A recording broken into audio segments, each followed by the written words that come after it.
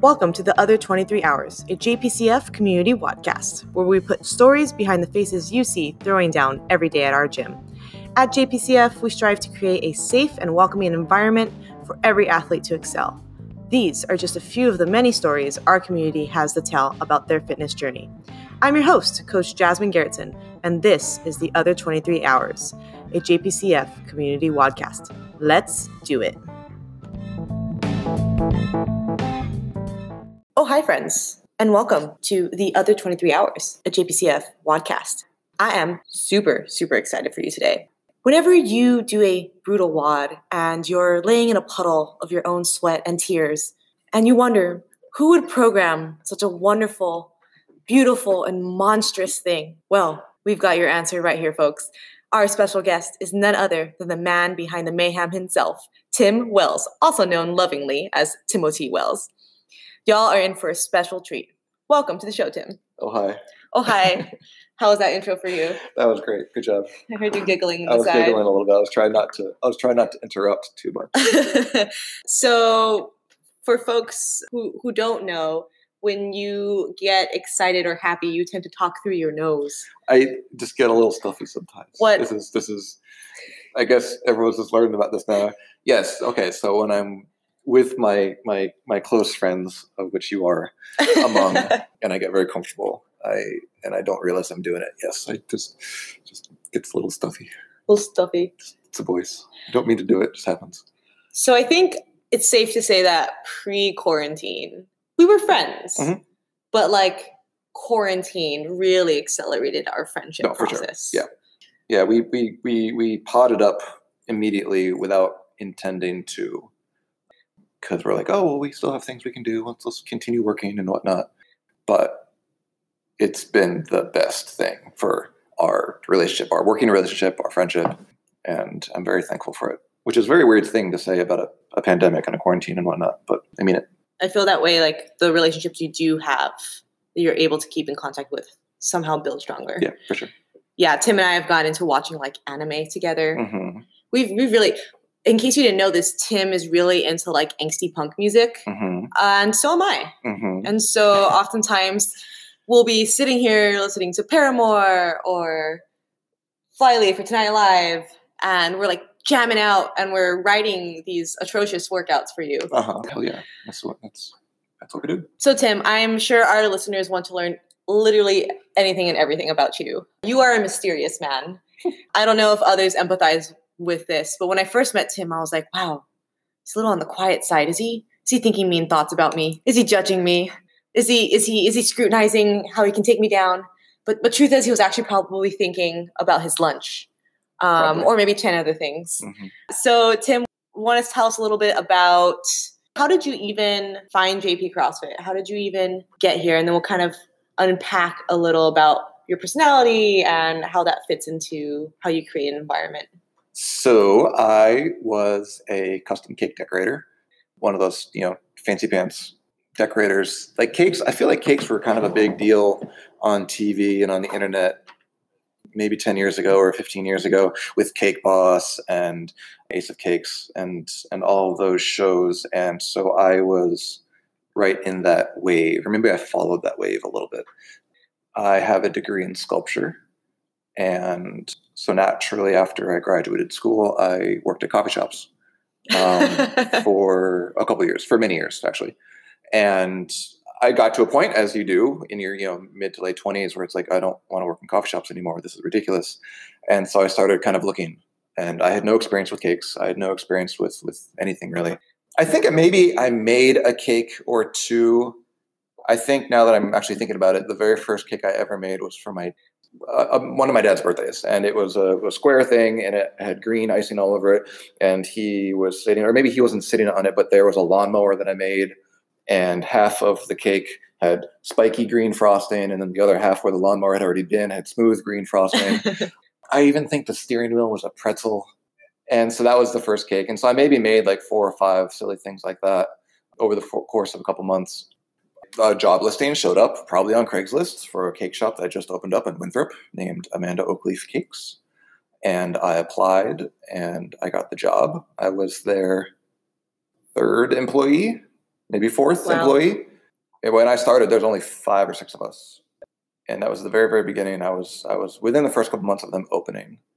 And I worked there for 5 years, 4 years. Did you self-teach yourself how to I mean, Amanda, create cakes, or did you have a mentor? I mean, I just made it up. I'm not really much of a, watch a video on YouTube and try and emulate it. I just kind of make it. So you made a beautiful replica cake of different things just by... Well, Amanda taught me the basics, and then, she was very good at being, kind of hands-off and allowing you to find your own voice and find the things that you like to do and whatnot. And so we gravitate towards this kind of cake, gravitate towards this kind of cake. Did your sculpture major, do you think that helped you? Oh, for sure, yeah, 100%, yeah. Learning how to visualize a thing in space and then make it, for sure. And so that was where look at a picture of a thing and try to recreate it.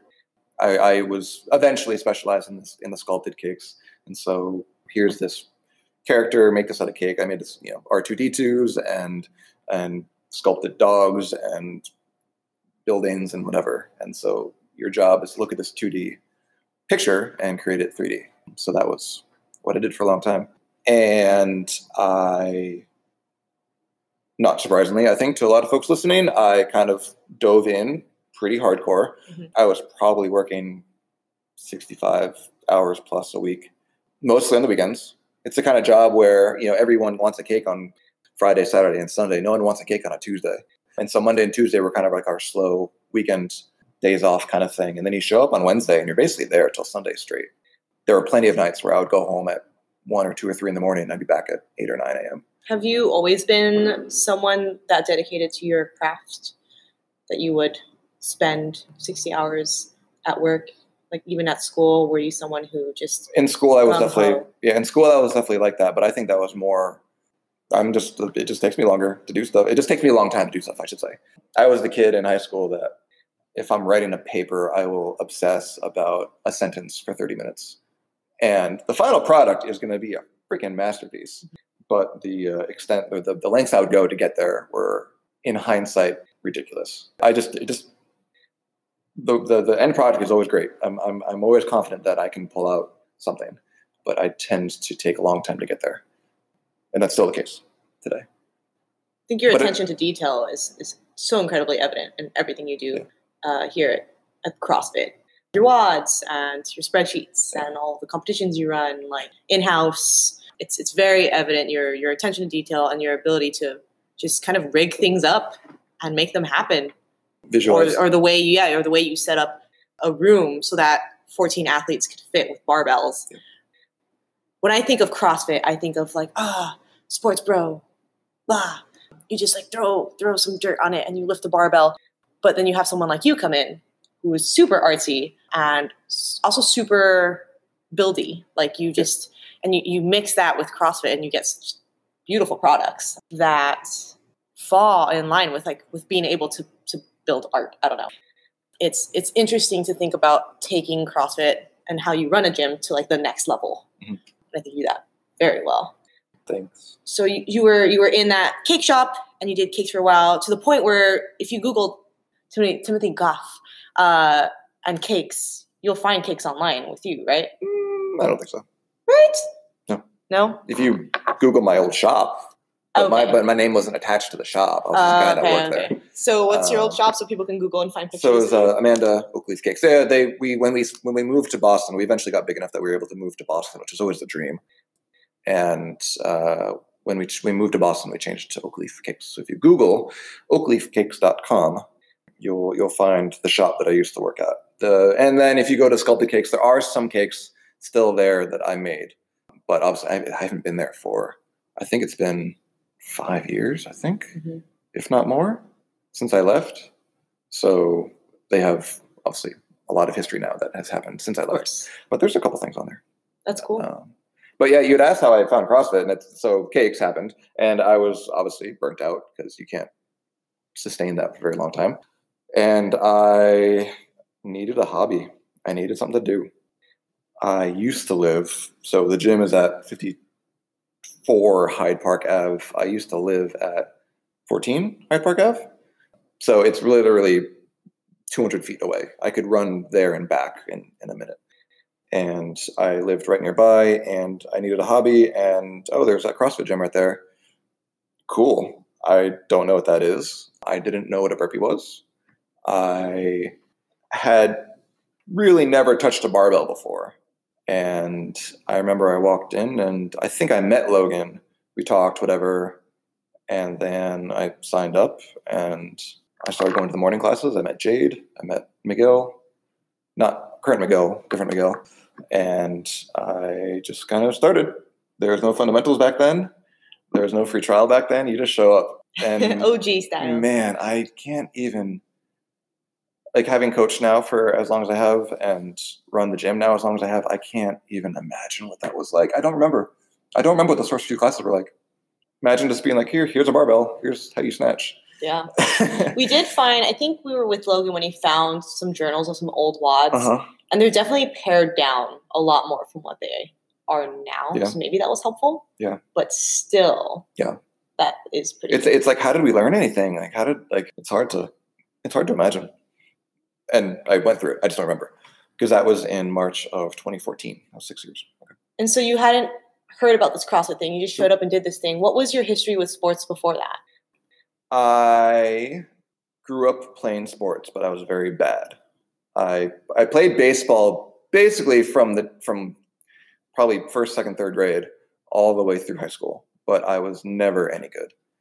I was skinny, lanky, not coordinated, and by the time I got to high school, like, I was on the freshman team. My high school had a freshman team and then a JV team and then the varsity. And so I was on the freshman team, obviously. When I was a freshman, didn't play. And then I made the JV team sophomore and junior year, but didn't play. And then I didn't make varsity. I wasn't good enough for varsity when I was a senior. Yeah. I played hockey in high school because I kind of followed my brother's footsteps. I basically just did whatever my brother did, my older brother. And so I played hockey because he did. Terrible at that, didn't play. And what about these sports do you think were difficult for you? Or why do you think, knowing you as someone who so zealously jumps into things and quickly masters them, what do you think was the barrier for you for those sports? I don't know if I've actually thought about this, but I think the social aspect was hard for me. So it was very interesting for me listening to Meredith's podcast the other week because she was talking about team sports and how wonderful it was and how, like, the camaraderie of your team and whatever was, like, memorable and really, really important to the whole process. And I had the exact opposite experience. I don't know if it's boys or if it was just the town that I grew up in, which I have opinions about. But my experience on team sports was nothing but detrimental to my just, destroyed my confidence, getting pushed and locked, locked in lockers and getting. So you experienced, like, hazing. Yeah, for sure. The hazing and bullying. I was, I don't know if my high school experience was any worse or better than anyone else's.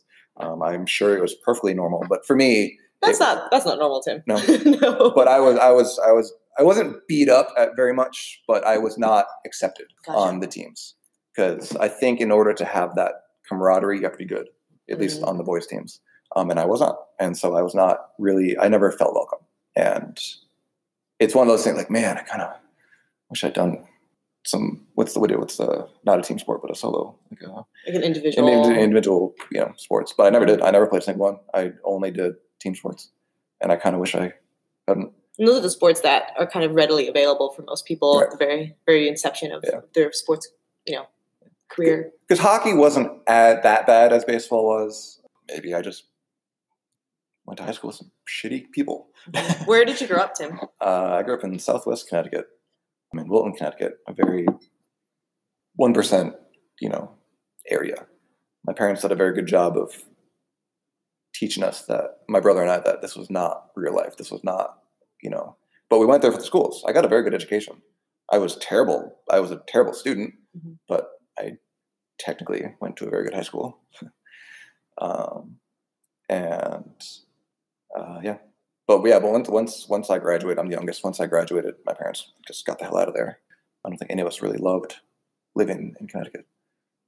which is fine. Whatever. I do think now that I'm 36 and this is well removed, I think I'm a better person now for the experiences I had as a kid. I think they've made me a better person because I imagine what those folks are like now, and I feel happier. I think I'm better off then. I don't know. I appreciate those experiences, but while they're happening, I was like, oh, miserable. Yeah, totally. And so you played some sports throughout kind of high school and just didn't enjoy them, wasn't very good at them. And then what about college? Did you just kind of throw yourself into your art and you're like, that's it? So, I mean, I went to school originally at University of Maryland for 2 years. I was studying architecture, but I wasn't really studying architecture because I had no interest in architecture. I went to college because everyone goes to college. Yeah. At least where I grew up, everyone goes to college, and that's just the thing you're supposed to do. And I did not belong in college. When I say I was a terrible student, I didn't really get much out of school. I always went to class. I never had a problem going to class, but I would do wonderfully on assignments, but then I would fail the tests. That's just how I learn, how I operate. And in the moment, I'm like, oh man, I'm so bad at this. And in hindsight, yeah, this is not how you learn. Maybe there could have been a better way for you to, spend your time learning and whatever. But I got to the end of my sophomore year and I said, this is enough. This is ridiculous. I'm not getting anywhere. This is a complete waste of time. It's a waste of my parents' money. And this is ridiculous. So I took a year off. I didn't know that. Yeah. And I took a year off. I ended up going to a school. I did a short, it was like maybe a 4 or 5 week program studying acoustics out in Ohio, kind of random. More evidence that I had no idea what I was doing and where I was going. And then I went to UMass Amherst to study acoustics. I had no idea. And I had this idea that I could design and build recording studios and whatever, because sounds kind of interesting, but really no, like what was I even doing? I have no idea. And I got to this point where it's like, this is ridiculous. I am so sick of school. I'm so sick of this. I'm terrible at it. I'm getting straight C's and B's, which is good, but not good enough for me. And so I don't know. I don't remember the decision to switch to art, but I did.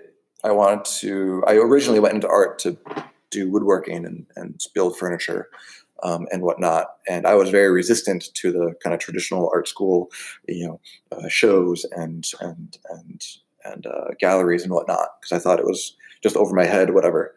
But I ended up being pretty good at it. And so I did that for 3 years, or 2.5 years, I guess. And that was the best decision I had made in my life up to that point. It was the first time, I think art school was the first time in my life I felt good at something. Why do you think that is?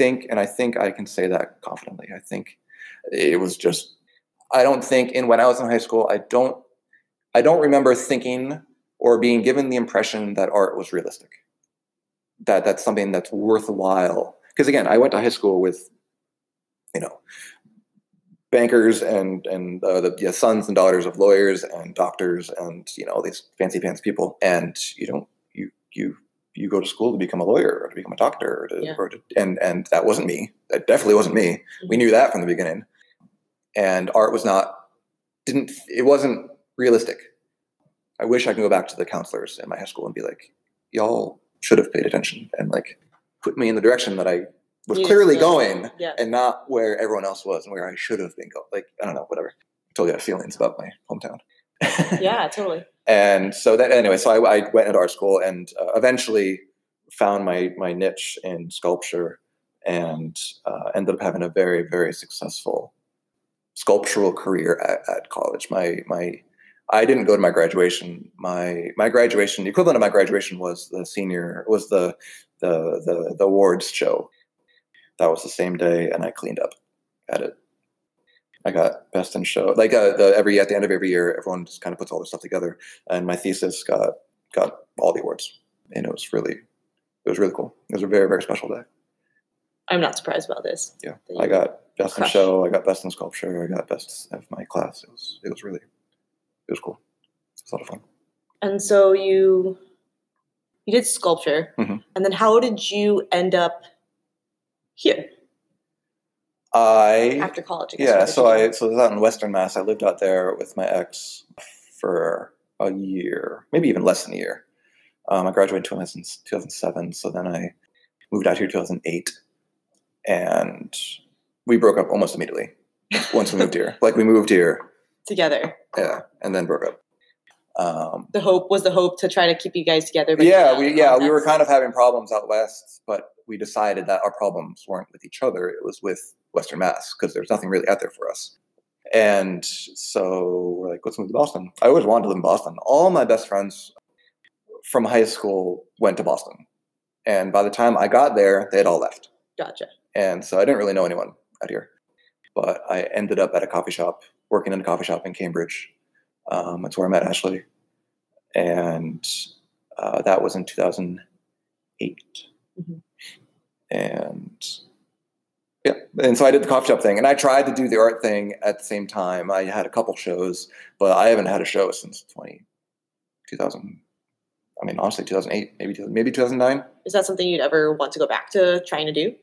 I don't think that's the route I would go with art stuff. I don't think so. I have ideas. I always have things I want to play with, but I would do it for my own personal enjoyment and for the enjoyment of my friends and family. But I don't have a strong desire to go back into galleries. It's just, as you can imagine, the amount of time I put towards it to not make any money off of it. It would be foolish. For those of you who might not know this, Tim showed me a photo of himself when he was in college, and he had done like 3 all-nighters or something like that. And you're like sitting on a chair asleep. Oh, it was more. Yeah. So there was a show. This was in January of 2009. And the only reason I know that is because that was right after I moved. Ash and I had literally just started dating. So yeah, it was post-college then. It was post-college, yeah. So I woke up on Wednesday morning, went to work. I left work I woke up at 5 o'clock on Wednesday morning, went to work. I was probably out by 1 or 2 o'clock. I drove out to Western Mass on Wednesday night, and I didn't sleep until Sunday. That is nuts, Tim. Because I had a show on Sunday, and I had to build all these things in place. Like, and it was not from scratch. I had like prepped it as much as I could. In hindsight, obviously, if I were to approach this now as a much older, wiser, artist type person, I would not do that again. I would design things that don't need to be built in place. But yeah, I was working straight. I mean, obviously, I fell asleep as I was working a couple times, but I never actually laid down to sleep. And it was bad. I was hallucinating. I was hearing voices. I was straight up it was not great. And yeah, that was Wednesday morning to Sunday at 6 or 7. Ash and I had been dating for a month. She was probably like, "Who knows what the hell? How she But anyway, that was I think I would be remiss to not ask you about your favorite art pieces that you've ever created. I think most of my listeners are probably just being like, Jasmine, ask this question. And I've been dancing around it. So what is most favorite art piece that you created? I mean, the big one is the dress. I made a dress out of thumbtacks.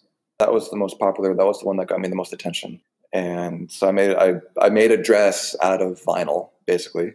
And then over the course of however many months, just filled it with 32,000 thumbtacks. Oh my gosh. And that got a lot of attention. That was pretty cool. It's no longer with us.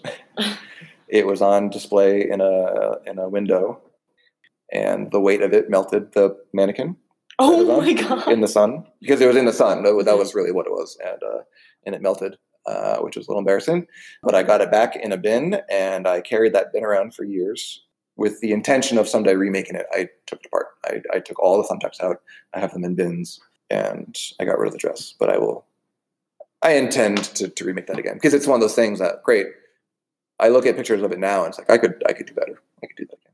But that was the big one. In terms of my favorite piece, it's not the most exciting to look at for folks, but what it means to me personally, I found this old mirror frame on the street in Cambridge, and I, put a giant piece of paper in it and I filled it with just handwriting. I just wrote, a line of text, and then went back and wrote another line of text right on top of that, and then a third line of text right on top of that. So it's clearly my handwriting, but you can't read it.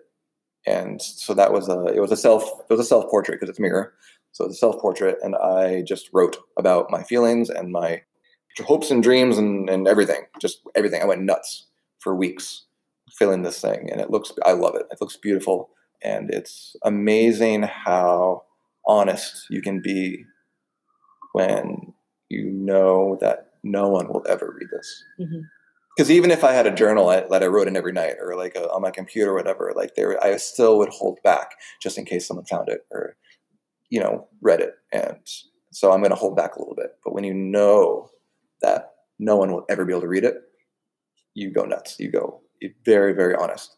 And it's out there for you to see. You can't read it, but it's there for you to see. And you can try and figure it out, but you're not going to. And there's something very satisfying about that. And I love that piece. It is hanging in my parents' dining room. That's beautiful, Tim. I love that you shared that with us. I was hoping you would share that story. Folks, we're going to take a quick break. And when we come back, we'll get into more about how Tim navigates CrossFit and is our head coach. Bye. Fitness.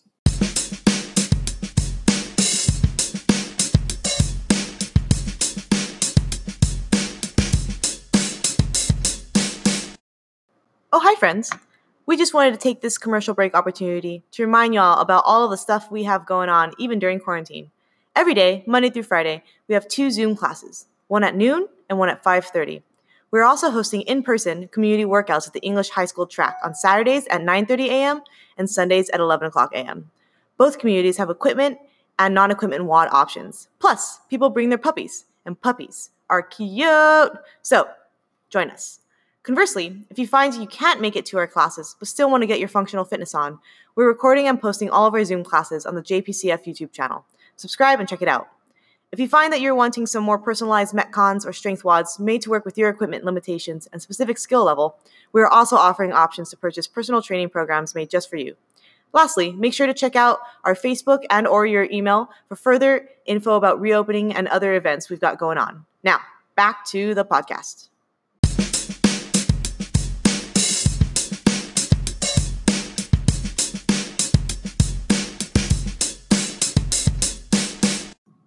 Oh, hi, and welcome back. Before this, we were chatting a little about Tim and his life and how he grew up and how he ended up here.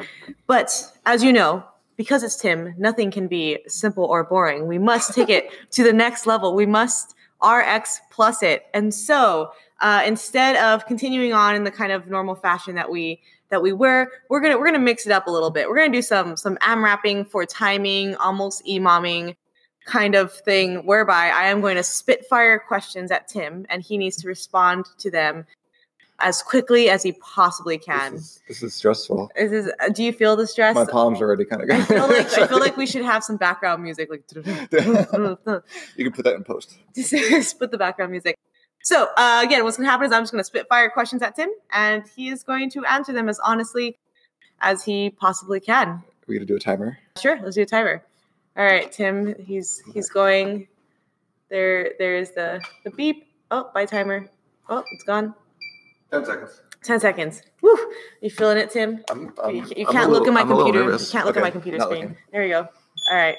2, 1. All right. Favorite color?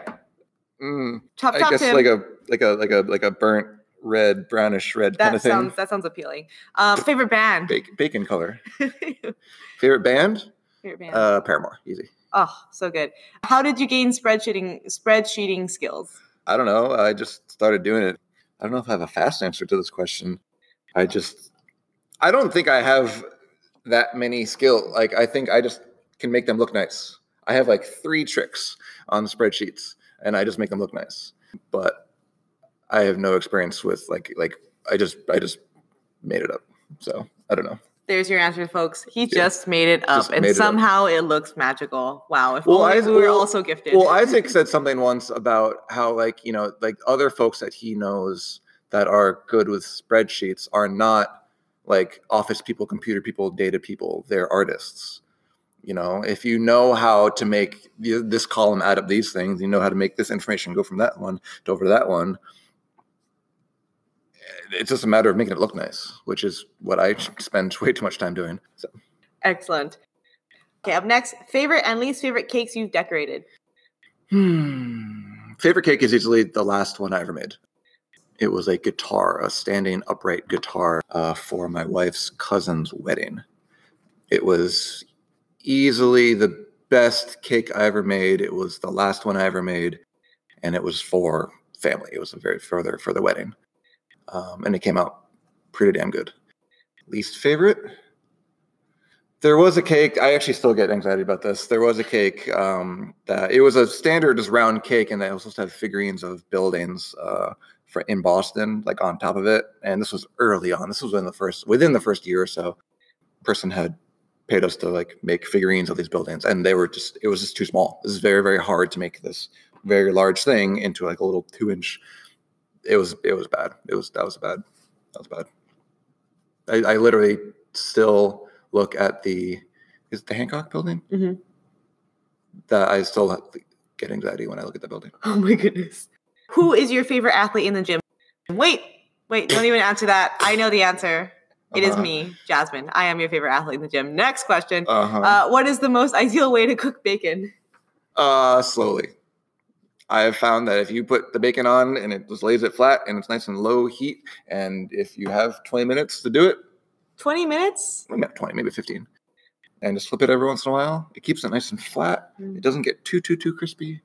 And it's delicious. Tim, I'm all about getting that frozen piece of bacon, chopping it up, throwing it on, putting it on high. It spits everywhere. Don't ever try to cook bacon without a t-shirt. Yeah. What is your favorite song?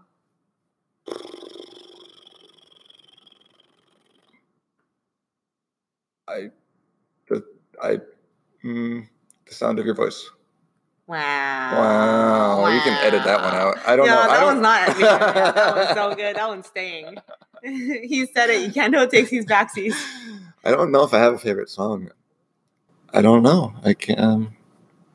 This is hard. All right. The sound of my voice. It is. There it is. Y'all heard it here, friends. All right. Who is Tanner, Jasmine, or Tim? Wait, I got that one too. No, Jasmine. Absolutely me. Look. Okay, you're right. He's a shade darker. A couple shades darker. Fine. How long have you been cutting your own hair? I cut my hair for the first. Let's see. I still had a ponytail when I got married in 2012. That was October. I cut it in December. I got a really bad haircut. Like that was the last time I paid for a haircut. Was in December or January of 2012, 2013. And it was a really bad, like 90s haircut. Ooh. I looked like Luke Perry from 90210. That part down the middle with the two swoopies off to the side. Oh, God. And I had that for about 8 hours. And I went home and cut it myself. And I have cut it myself since. So I do love how your initial instinct is, this person did this thing inadequately. I'm going to learn this entire new skill so that I can do it myself. It was bad. If you had to pick between rescuing Jasmine or international superstar Keanu Reeves from a burning building, who would you pick? I would obviously pick you. Yeah. Because I know that Rob would appear out of nowhere and save Keanu. Also, Keanu is well trained in the way of he would just save himself. He's fine. He would just like fly. He's fine. Mm-hmm. How should coffee be prepared? Oh, cold brew. 100% cold brew. Yeah. I haven't had, I don't drink hot coffee anymore. I don't drink really anything hot anymore, I don't think. I prefer the cold version of almost everything. But cold brew. I make a gallon or two at a time, and it's delightful. Ugh. Up next, we're hitting this is our Spitfire round. Okay. Here we go. Ready? Yeah. Pork rinds or jerky? Jerky. Almond Atlas bars or peanut butter Atlas bars? Almond. Squat clean or power snatch? Squat clean? That's obviously squat clean. Power snatches are just so satisfying sometimes. I hate snatches. What's your love language? That's not a Spitfire round. We're out of the Spitfire round. That was it. I couldn't go out with more. Touch. 100% touch. No doubt. What is it? What are the other ones? Acts and words and gifts. Gifts just make me feel awkward. That's what I get stuffy. So That's the stuffy nose. It makes me feel awkward. I don't know. I like it. But touch and I guess time would be, no, time. Yeah, time would be a close second, I guess. That's why we get along so well. Uh-huh. Those are my two love languages too. Uh-huh. Cute. Cool. And our last question is brought to you also by our listeners is, how did you propose to Ashley? Ashley is Tim's wife. Let's see.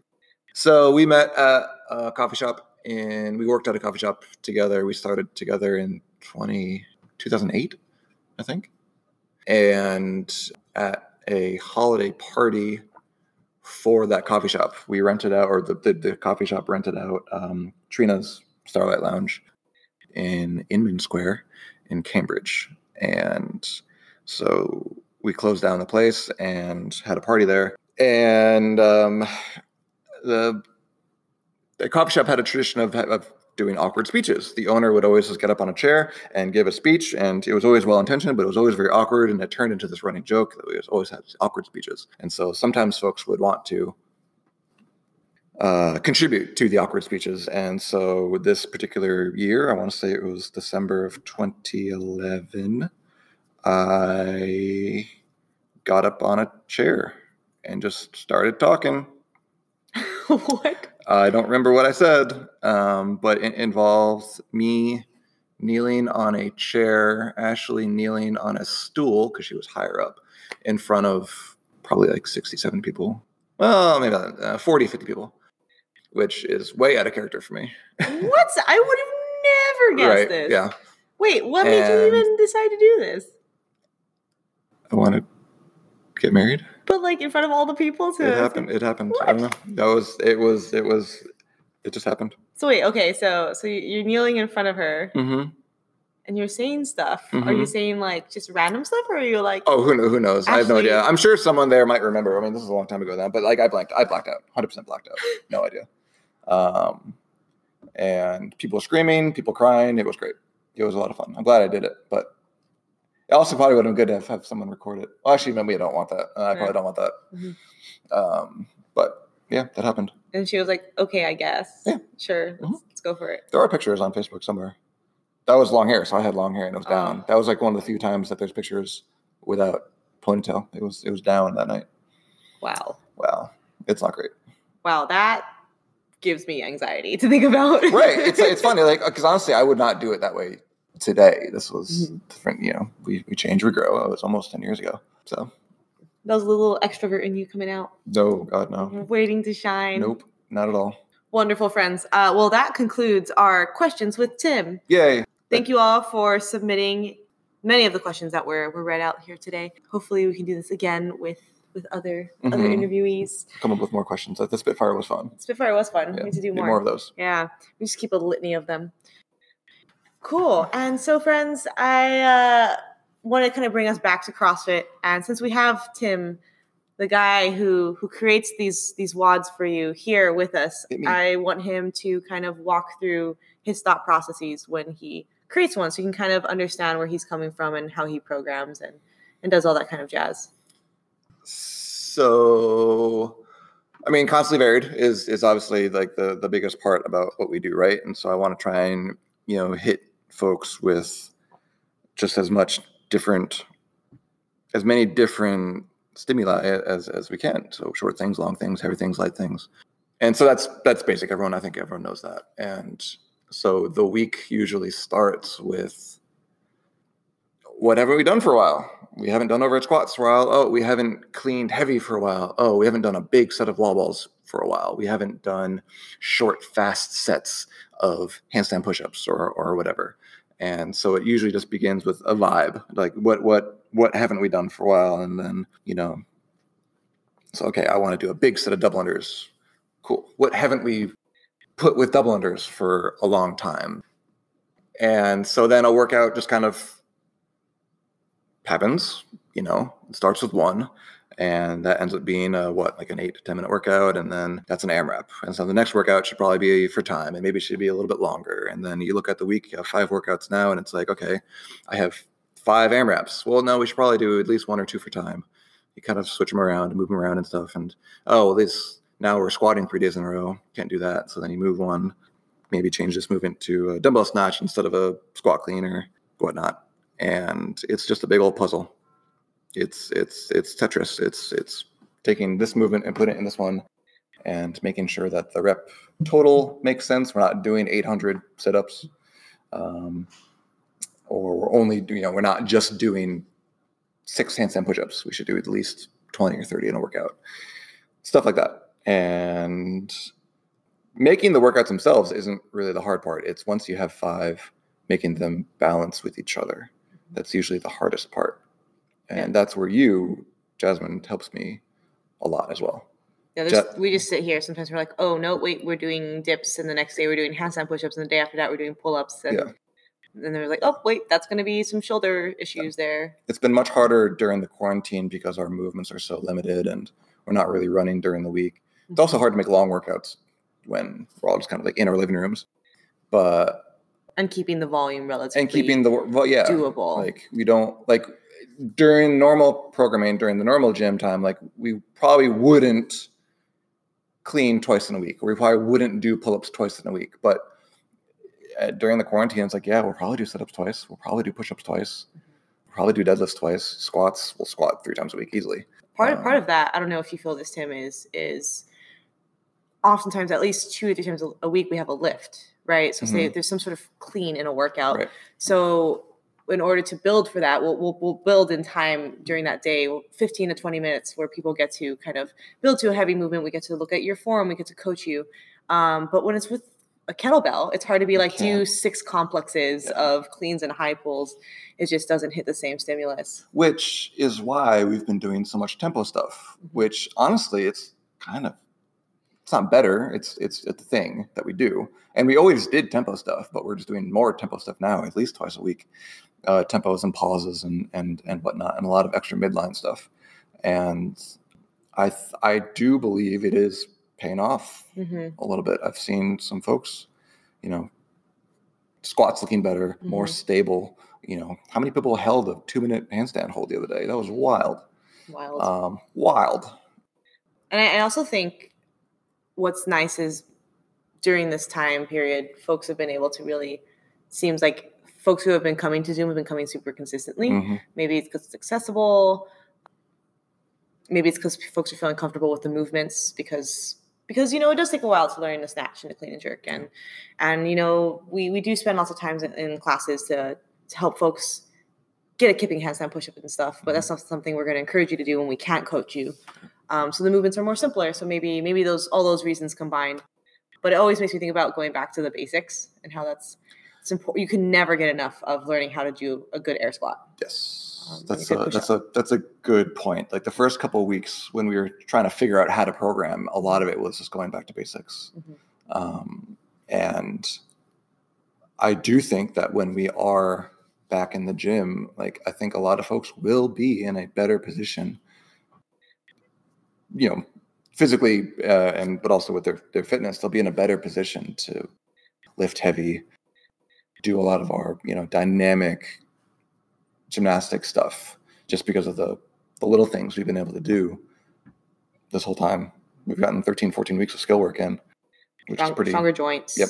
Folks have gone up in dumbbell weights. Like some folks who never thought they would use an RX dumbbell. I mean, Amy with her 35-pound dumbbell. 35-pound dumbbell, Amy. I love it. And like I myself used to like really kind of fear the 35, and now I have a 40. You have a 40 at home, and then you used the 35 the other day and destroyed me in that workout. Yeah, so it's kind of, I think, forced folks to pick heavier weights and get better at them, or get better at the weights that they used to use, because we're doing it so much more frequently that now we're like, all right, I think it's time for you to try to get a heavier dumbbell because you're crushing it. Which is delightful to see. It just shows that practice does help. It's very satisfying, and it is like when we first started, when we first shut down, there was obviously this huge cloud over our heads of like, or this weight, of like, how do we maintain people's fitness? And I think I can confidently say, 13 weeks later, that I think we did it for the folks that we were able to connect with. It worked, which is really cool. It's really cool to see. All of my housemates have been taking CrossFit now for about 3 months since quarantine's been almost 4 now. And it's really cool because I hope they join. Well, 2 of them had never done CrossFit before. and one girl did pole fitness and could not basically do a toes bar. Yep. And then she just flipped and did a toes bar. Yep. And she's like, oh my God. On a pole, on a pole, like pole dancing pole. And then my partner, Sarah, like could not do poles before. And I would give her CrossFit style workouts to do like on her own, but the intensity isn't there, right? And she wasn't doing it necessarily every day. And suddenly now it's been 3 months of doing CrossFit 5 days a week with some breaks every now and then, but she does it 5 days a week. And she works out without you too. And she works out without me. Yeah. There's times where I'm like, I'm too tired. So she does it. But she got some strict pull-ups and she does strict push-ups now from the ground. Wow. I love it. It's so cool. And she started off with the 18-pound kettlebell and now she's at the 25-pound kettlebell, which is pretty dope. So I think it kind of goes to show that like barbells are cool and fun and stuff, but you really can keep getting better. Yeah. There's so many ways you can change the stimulus. Yeah. Is there, when we're not in COVID, how do you normally handle like strength days? What is that like for you, programming for those? I mean, so actually, I haven't thought about this for a while.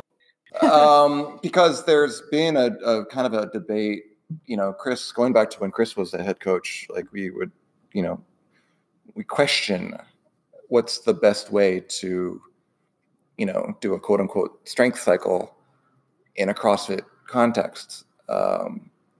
Because, like the standard way to think about it is, okay, well, on day one, we'll do a 5x5, 5 sets of 5 reps of deadlift, whatever. And then the next week we'll do a 5x3 and then we'll do a 3x3. And every week the weights get heavier and heavier and heavier until you're down to, a 3x1. And then finally a 1 rep max. Mm-hmm. Linear periodization exactly. is what that's called. And, which works really well. But the problem, at least the problem that I have with that in the context of CrossFit is like, like I'll do a deadlift day on this Monday and the next week it'll be on Wednesday and the next week it'll be on Thursday and then maybe on Tuesday or whatever. If you miss that deadlift, you only deadlift once a week. You only deadlift heavy once a week, and very easily someone that comes 4 or 5 days a week might just miss that day 3 weeks in a row, and yet now you suddenly haven't deadlifted for 4 weeks. And it's the inconsistency of a day-to-day programming. Like we program 5 workouts a week, and they occasionally involve some lifts. And if you don't come all the time, you're getting inconsistent training. So it's like you might deadlift. You might get that 5 of 5, but then you won't deadlift again until like 4 weeks later when we're down to like 3x1s or whatever. And there's just it's hard. That's the framework that we were kind of given.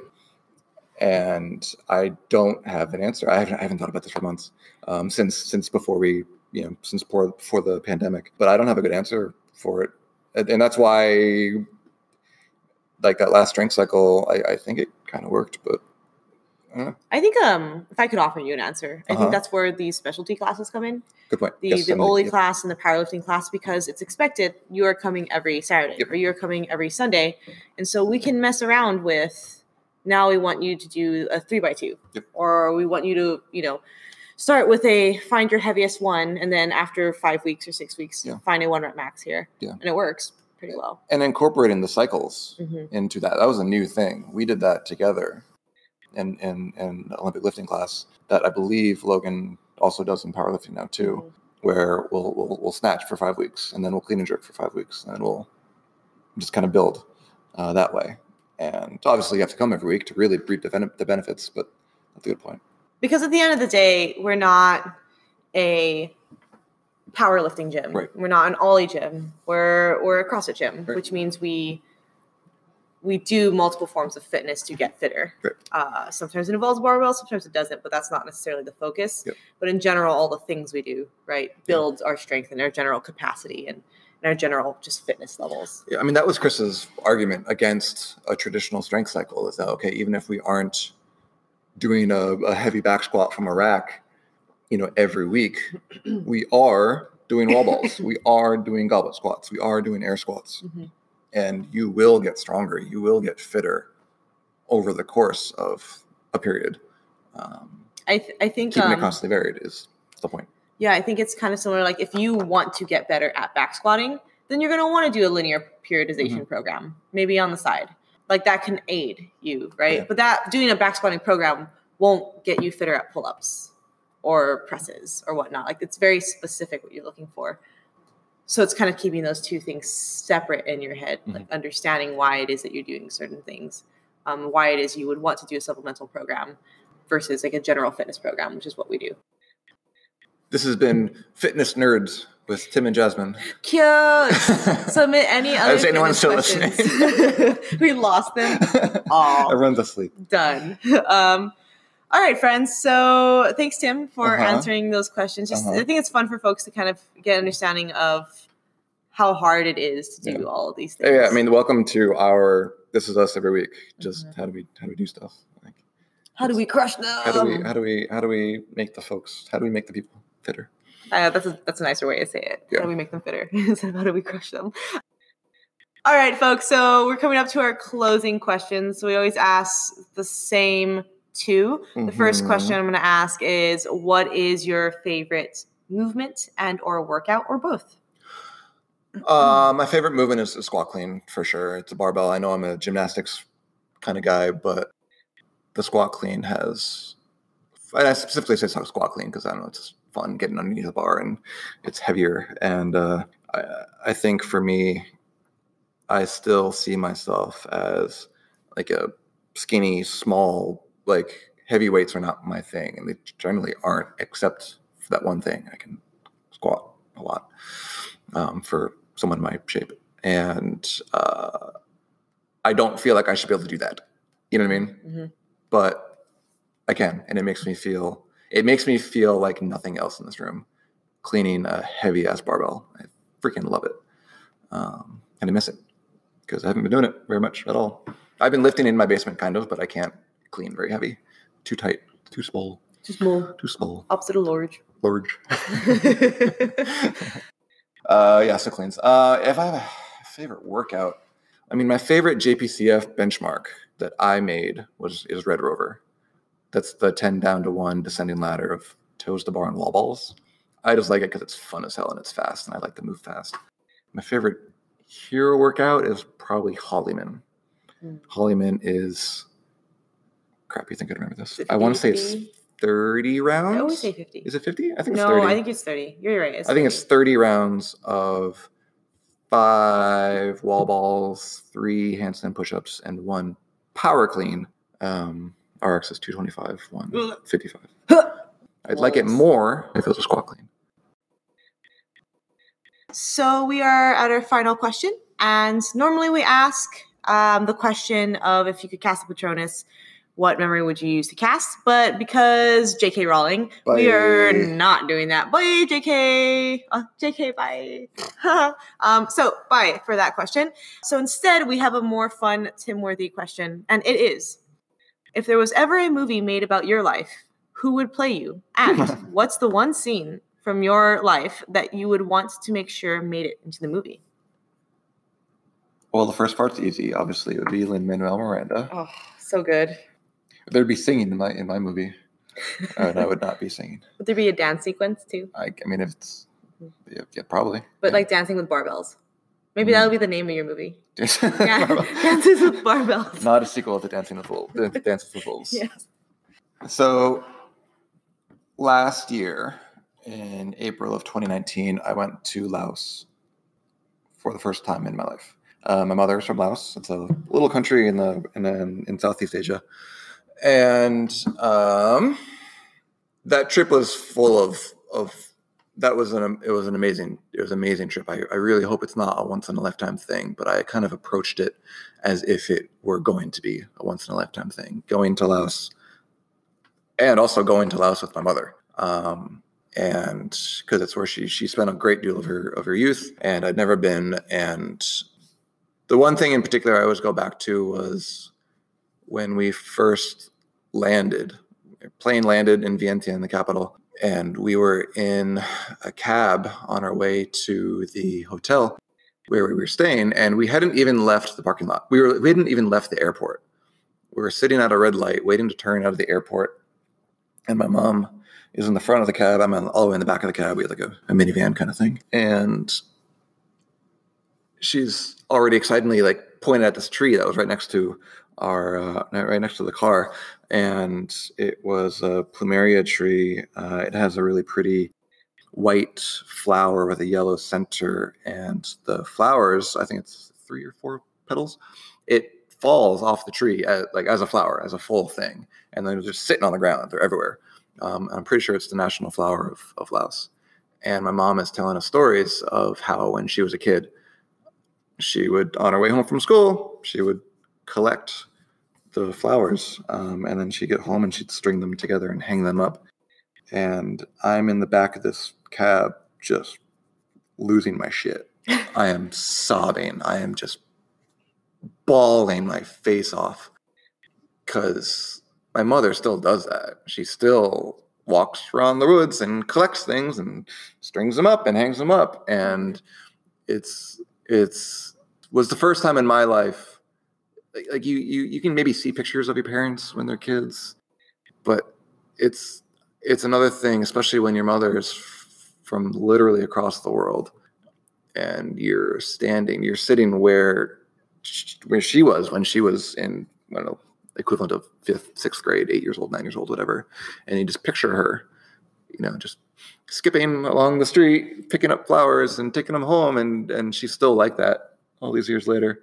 I lost it. I absolutely lost it. And it was it was one of many very special things that happened during that trip. The trip was way too short. But it was, I think about it. I think about that moment, honestly, kind of a lot. Also, I've been thinking about it a lot lately because I have an appointment for a tattoo next week, actually. Yeah, you do. To commemorate that trip to Laos, and the plumeria flower will be an important part of that. It'll be one of the more prominent features, among other things. So Tim, maybe by the time this comes out, I'll have it, and people will. And we can put it on the pictures. Yeah. We can at least put it on after. Yeah.